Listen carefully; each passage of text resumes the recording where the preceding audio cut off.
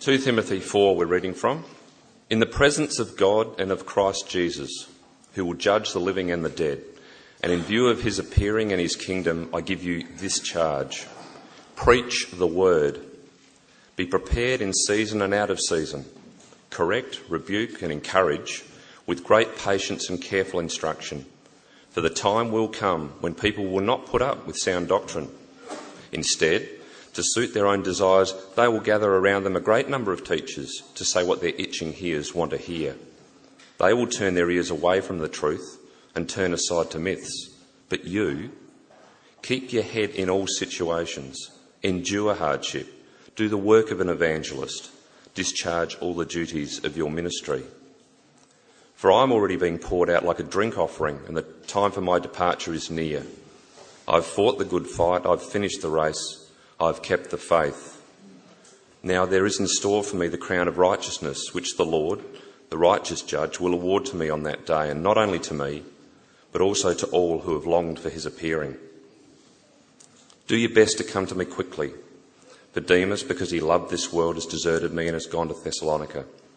Crescens has gone to Galatia, and Titus to Dalmatia. Only Luke is with me.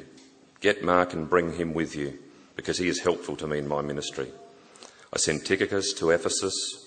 When you come, bring the cloak that I left with Carpus at Troas, and my scrolls, especially the parchments. Alexander, the metalworker, did me a great deal of harm. The Lord will repay him for what he has done. You too should be on your guard against him, because he strongly opposed our message. At my first offence, no one came to my support, but everyone deserted me. May it not be held against them. But the Lord stood at my side and gave me strength, so that through me the message might be fully proclaimed and all the Gentiles might hear it. And I was delivered from the lion's mouth. The Lord will rescue me from every evil attack and will bring me safely to his heavenly kingdom. To him be glory forever and ever. Amen. Greet Priscilla and Aquila and the household of Onesiphorus. Erastus stayed in Corinth, and I left Trophimus sick in Miletus. Do your best to get here before winter. Eubulus greets you, and so do Pudens, Linus, Claudia, and all the brothers and sisters. The Lord be with you, be with your spirit. Grace be with you all. Thanks so much, Mark. Sterling effort on all those names, I thought. Well done. We're coming to last in our series in 2 Timothy. This is a leadership letter, so that's its focus, thinking through Paul giving instructions to Timothy to carry the baton. And the whole letter's like that, and I thought, given the interim period this church is in, I thought I might just pray for the leadership team here and those involved in leadership. It's an important role that they have as they guard and shepherd in the midst of God's people right now. So let me pray for them on your behalf, and I know you'll keep supporting and encouraging them and working together with them. So let's pray. Heavenly Father, we do thank you for your great kindnesses to us, and we thank you that one of your gifts to us is in the provision of leaders for your people. Father, we pray for the leadership team and for others involved, for Kez, Melissa in the office, and people holding key ministry roles. We pray that in the absence of a permanent senior pastor at this point, that you'll keep giving them wisdom, energy, insight as they make good decisions and as they pastor and serve the community of your people here. Father, we pray this period will be a time of enormous encouragement, a time of seeing people encounter you through your word and grow, a time where this church binds together even more strongly in their service of you. So, Father, we thank you, we commend them to you, and we commend ourselves to you as we come to your word this morning, that you'll help us to hear this word and be settled in our minds and hearts on what you've called us to do. And we pray this in Jesus' name. Amen. Some people are renowned for the famous last words they utter. Okay, so you may not have heard of Buddy Rich. He was regarded as one of the greatest jazz drummers to ever live. And he went in for the operation that he ultimately didn't recover from in 1987. And as he was being prepped for surgery, the nurse asked him, "Is there anything you can't take?" Fair enough question. He said, "Yeah, country music." Right, that was his response. I think it's clever, right, from a jazz drummer. Or James Rogers, you might have heard of James Rogers either. He was executed by a firing squad in Utah in the United States. And before he was executed, they asked him the standard last question, any last requests? He said, yes, could someone please bring me a bulletproof vest? Right? Clever. Paul the Apostle, he's on death row. And you pick that up as you get into this last chapter, verse 6. I'm already being poured out like a drink offering, and the time for my departure is near. Now, the drink offering idea is the language of the Old Testament sacrifice. So he's being sacrificed. That's the way he understands what's going on for him. When he talks about his departure, he's not doing what some of us would have done over the last month, gone off on a holiday adventure, right? It's not that sort of departure. He is weighing anchor. He's setting sail for the last time. He's going to go and stand before God. He's about to be executed at the hands of Nero, the Roman emperor. That's his understanding. And so it's appropriate for him to be thinking about these last moments, to reflect on his life, especially as he writes to young Timothy. Not so much trying to be clever, but reflecting on things of significance at the end of his life. A few years ago in the United States, there was a survey done of 95-year-olds, right? People who lived to 95, and they were asked questions as they reflected on their lives and what they would have done differently if they had their time over again. Here were some of the things these 95-year-olds said when they were asked this question. They said they would have spent more time reflecting, not just reacting. They said they wished they'd taken more risks. You imagine 95-year-olds in a room, I wish I'd taken more risks. You know, it's sort of an interesting sort of idea. And then the other thing is, they said they wished they'd done more things which would have outlived them, lasted beyond their life. So here you have Paul at the end of his life. Not so much clever words, but certainly profound words. What sort of things are going on in his head? Regrets? A sense of pride at what he's achieved? I think the thing that hits me when I come to this chapter, I mean, it's emotionally weighty, but the thing that really strikes me is how content he is. How content he is. Verse 7. I fought the good fight. I've finished the race. I've kept the faith. See, how do you live and die without regrets and content? Paul gives us some really helpful insights, I think, into this, and also how we carry the baton forward until that day. He starts off talking about the fact that we are accountable before God, that sense of accountability. In 1993, I was commissioned as the senior minister of Holy Trinity in town. So I was 34, 35, so I was relatively young in that role, and I'd never been a senior pastor anywhere before. And I felt the weight of it. And I came in the night of the commissioning with God's people gathering, went into my office just to pray, and there was a letter on my desk from the previous senior minister, Reg Piper. Now, Reg had been the one who, from almost the earliest days of becoming a Christian, had instructed me and trained me up and rebuked me and sorted me out on a number of occasions. And so I had this letter, I opened it up, and it was a weighty letter from a father in the faith to his son in the gospel. And I was in tears as I read this letter and just felt the sense of, just the partnership in the gospel and the kind and gentle care that he'd shown me. 2 Timothy is a weighty letter. Paul is a friend and a mentor to Timothy. He's a father in the Lord to this young protege in the faith. But I want you to see very clearly that the main weight or impact of this letter is not so much that Paul is writing it. That's not where the big weight is. And you pick it up when you look at verse 1. Paul says to Timothy, in the presence of God and of Christ Jesus, who will judge the living and the dead, and in view of his appearing and his kingdom, I give you this charge. I give you this charge. Do you understand what he's saying here? Those who are believers in the Lord Jesus Christ, we live in the full view of the Lord of the universe. We do it every day of our lives. That's the one that we stand before. He knows us. He sees us. And in due course, every person on the planet, every person in this room, we will stand before him on the last day. Whether that be when you die or when he returns to this world, we will stand before Jesus and he will be our judge. Now, that could be quite a terrifying thought.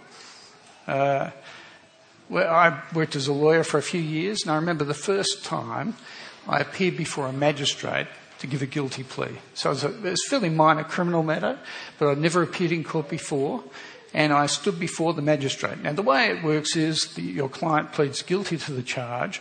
The lawyer then gives a little speech about why the judge should be kind to him, and the judge sentences the person appropriately, right? And we're looking at a fine of some sort.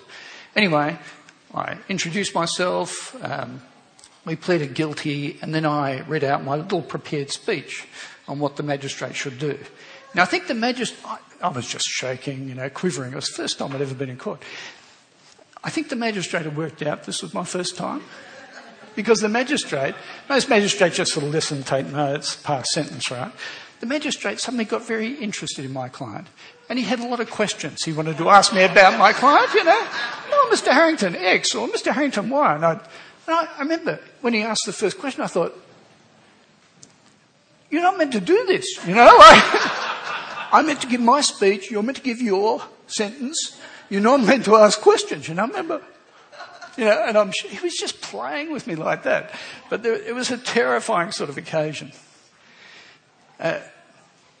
So piddling, though, by comparison with appearing before the judge of heaven and earth, the judge of the whole universe, the judge of all eternity. That is so weighty. Paul's about to face up. It would be natural to be extraordinarily apprehensive. But then you look at verse 8. Paul says, there is in store for me the crown of righteousness, which the Lord, the righteous judge, will award to me on that day. He seems a tad confident, perhaps even just a little bit arrogant, really, when you're thinking about what he's about to face up to. But I guess it makes sense, doesn't it? After all, he's an apostle. One of the special chosen ones. He's a bit like an archbishop of the first century, He gets a first-class travel ticket to heaven. Makes sense. He's done a lot for Jesus. Perfectly reasonable. Except this letter doesn't feel that way. Not when you read through it. Back in chapter 1, verse 15. Paul, he spent most of his time ministering in the Asia area, the ancient Asia area. And he says in verse 15 of chapter 1, all in Asia have deserted him. Not something you whack in your CV. I was a failure at my last job, please give me a new one. That's almost what it is. Then you get to this last chapter and he says, Demas is obviously a mate of Paul's, has deserted him. You get to verse 14 and we're told Alexander had done him harm. You get to verse 16 and he says again, everyone has deserted him. You see, Paul is not confident when he comes to stand before God because of what he has done. That's not where his confidence rests. It's because of what God has done for him. Right? Back in chapter 1, verse 9, Paul says God has saved us not because of anything we have done, but because of his own purpose and grace in Christ.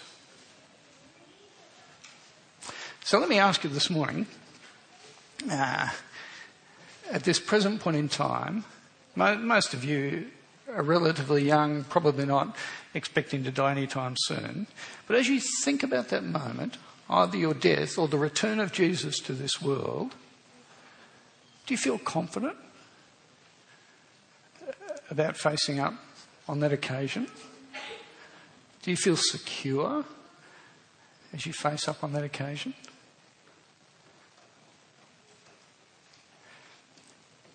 Can I say that if your trust is in the Lord Jesus Christ, you should feel super confident. Super confident. But if you're not confident, it'll be because you're trusting in yourself or what you've done. Do you understand? When you're relying upon what God has done for you in Jesus, totally confident. But not because of you, but because of God and what he's done for you in Christ. Not confident?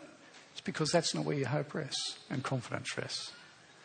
It's more based on what you've done, what you think you've achieved. And there's no security in that.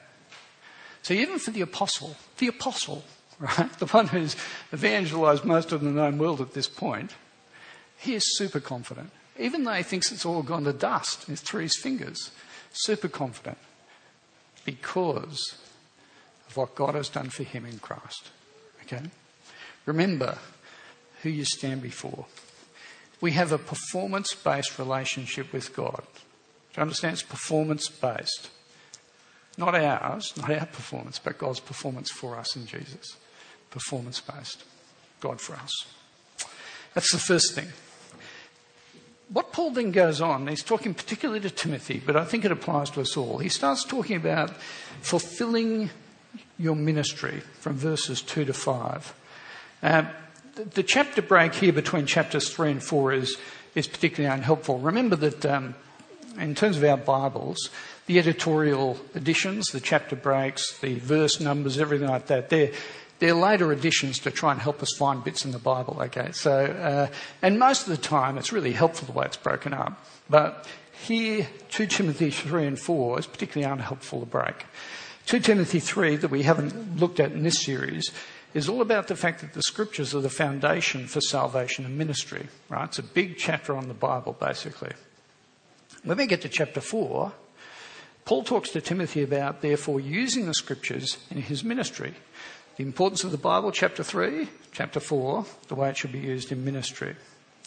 Verse 2, Paul says to Timothy, I give you this charge, preach the word. Now, he doesn't have so much in mind the art form, what I'm sort of doing right now, but he is saying to Timothy, declare with a sense of urgency what God says, based on the authority of his word. And it's based on the conviction that only what God says will bring life. And it's critical. I caught up with a Baptist pastor a little while ago. A guy who's been a friend of mine for a couple of decades. He'd gone to a new church and he said to me there was a preaching roster already established. It had taken him a while to work out that one of the people on the preaching roster was a universalist. That is, this person who was on the preaching roster didn't believe that God would judge anyone at the end of the age, no matter what they believed.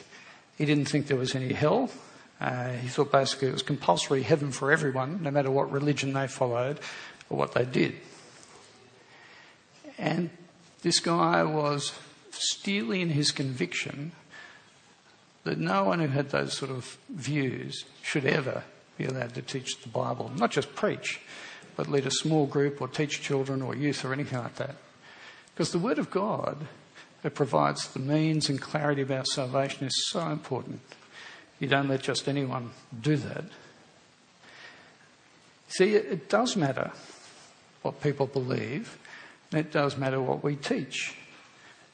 A couple of years ago, Sue and I went for a tour of a mosque in Dubai, where it was explained to us what Muslims believed. And it was very clear, at the end of the age, our lives will be weighed up based on the angel on the left shoulder and the right shoulder, one measuring up the good things we've done, the bad, and provided the good outweighed the bad, you'll be in heaven. Right? Now, do you understand that is the exact opposite of what the Bible teaches?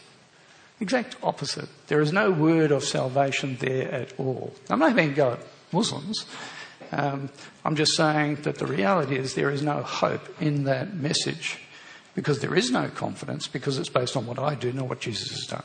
Do you understand? It just falls and crumbles to the ground. But it doesn't need to be another religion. On that same trip, I think we were in New York for a few days, and we went down to the Manhattan district, to Wall Street. Well, there's no call to prayer 5 times a day in Wall Street, let me tell you.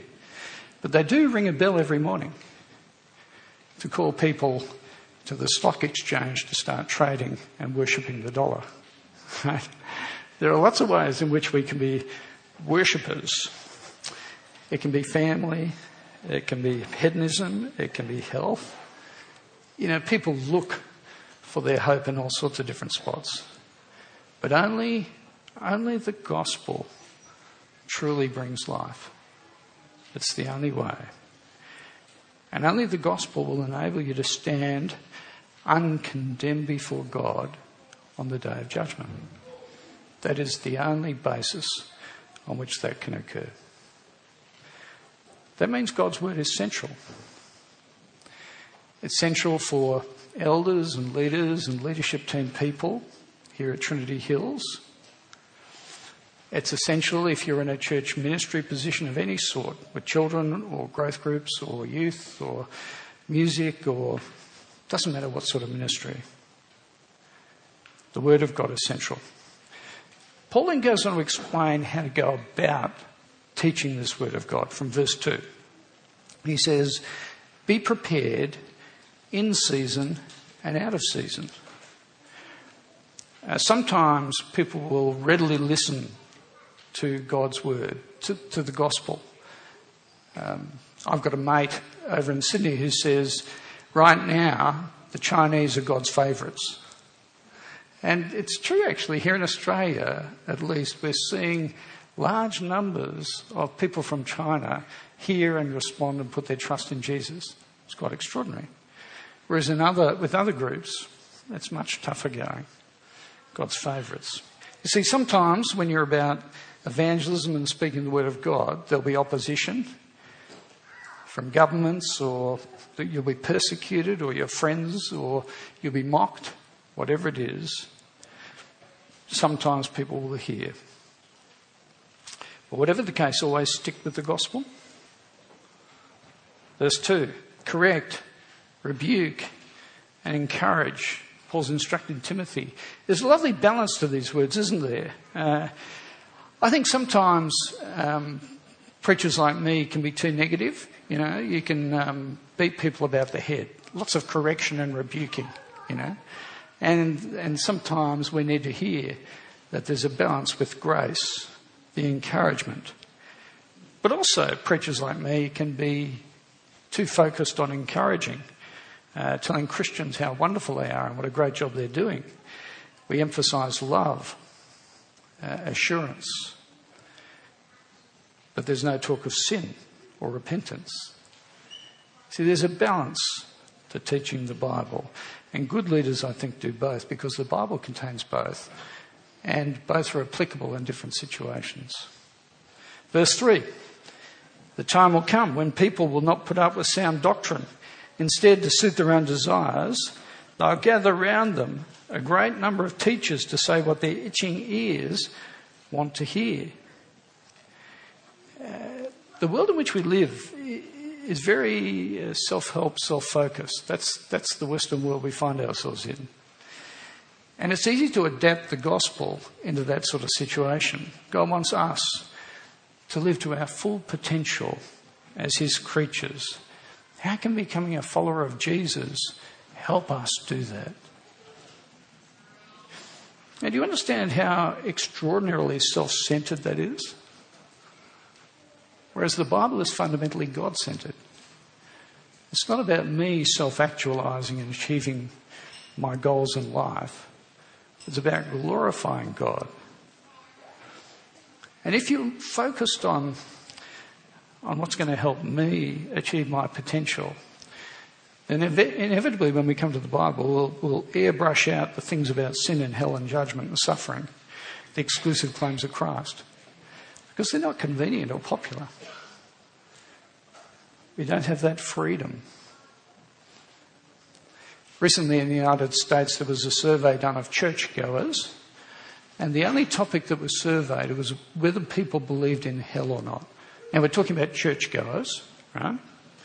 Less than 50% of people believed in hell, that it actually existed.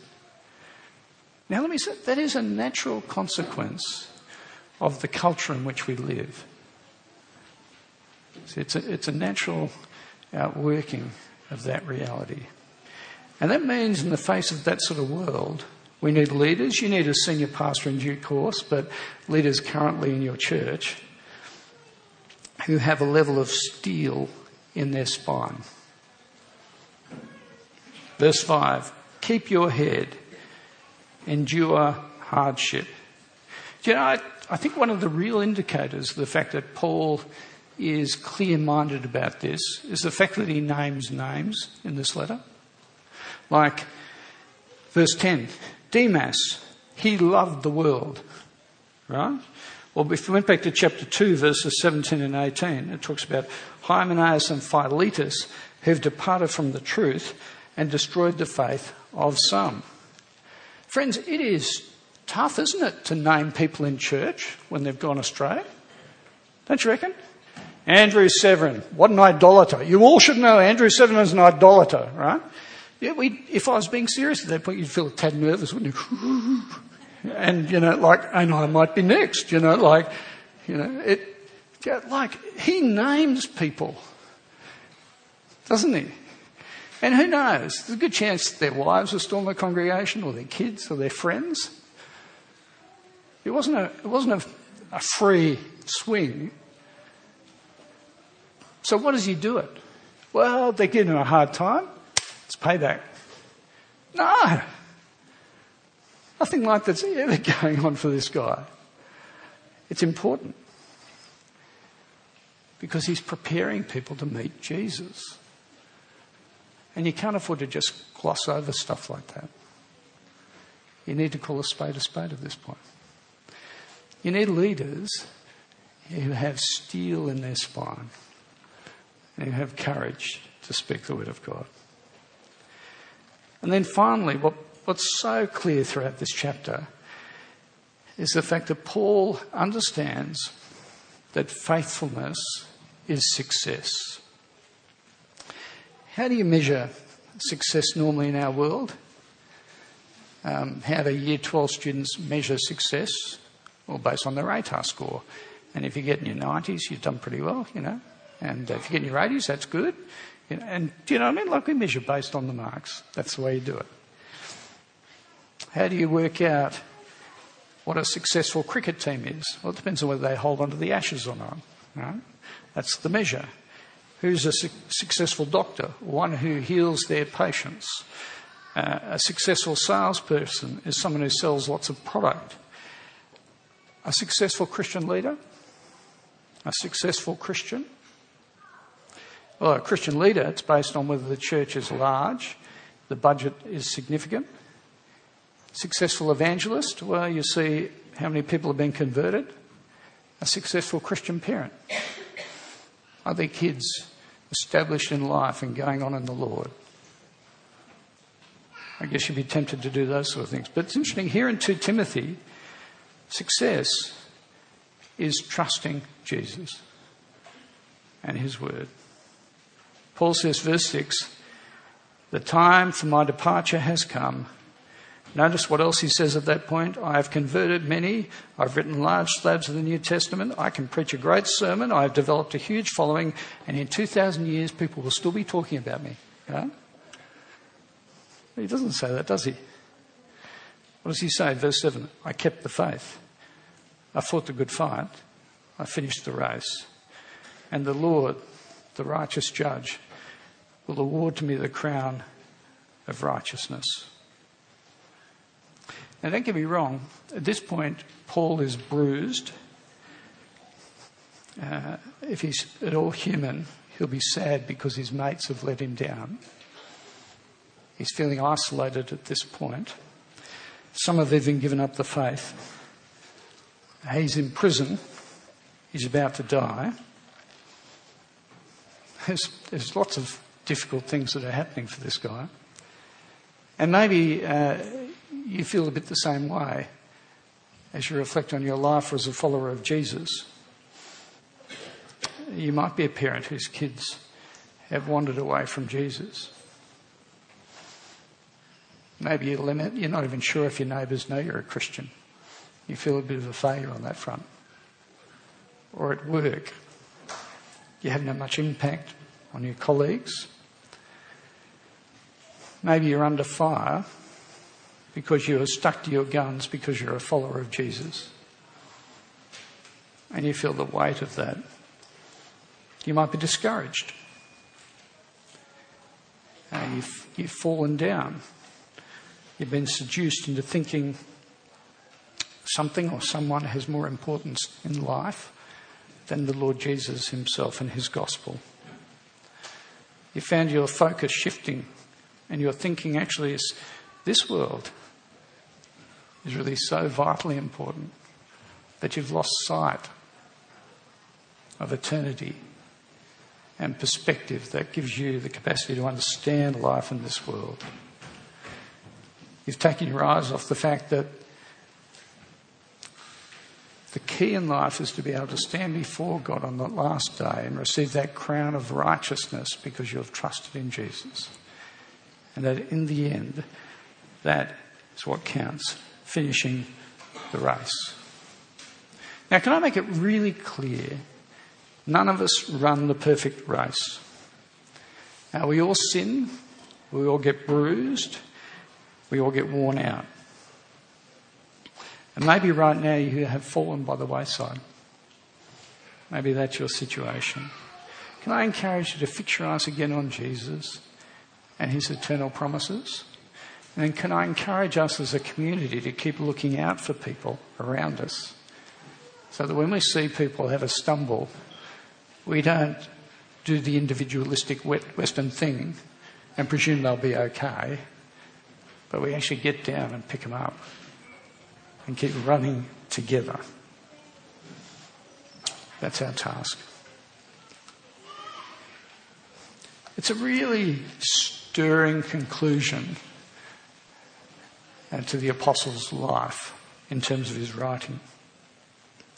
When I was ordained as an Anglican minister, Sue, my wife, had the first section of 2 Timothy chapter 4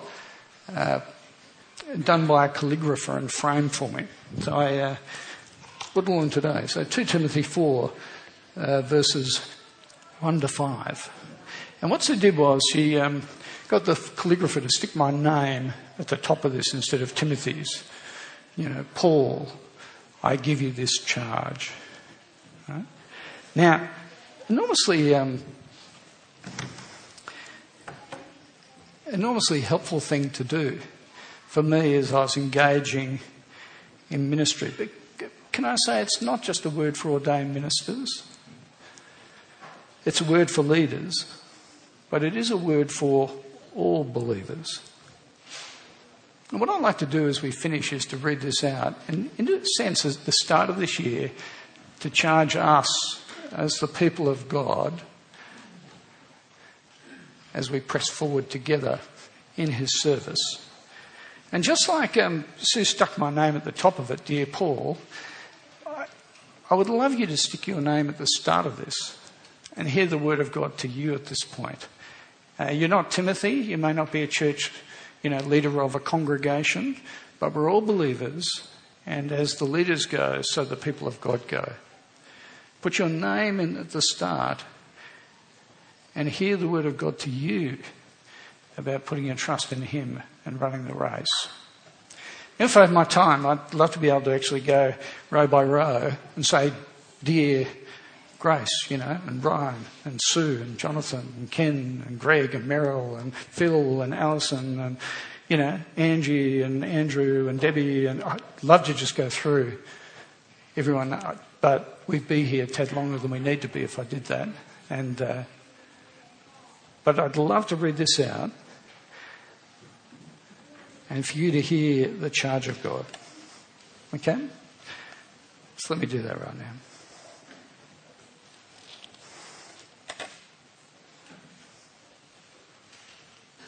So, dear, stick your name in. I give you this charge. Preach the word. Be prepared in season and out of season.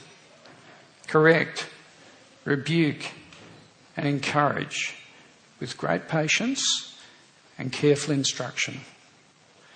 For the time will come when people will not put up with sound doctrine. Instead, to suit their own desires, they will gather round them a great number of teachers to say what their itching ears want to hear. They'll turn their ears away from the truth and turn aside to myths. But you, keep your head in all situations. Endure hardship. Do the work of an evangelist.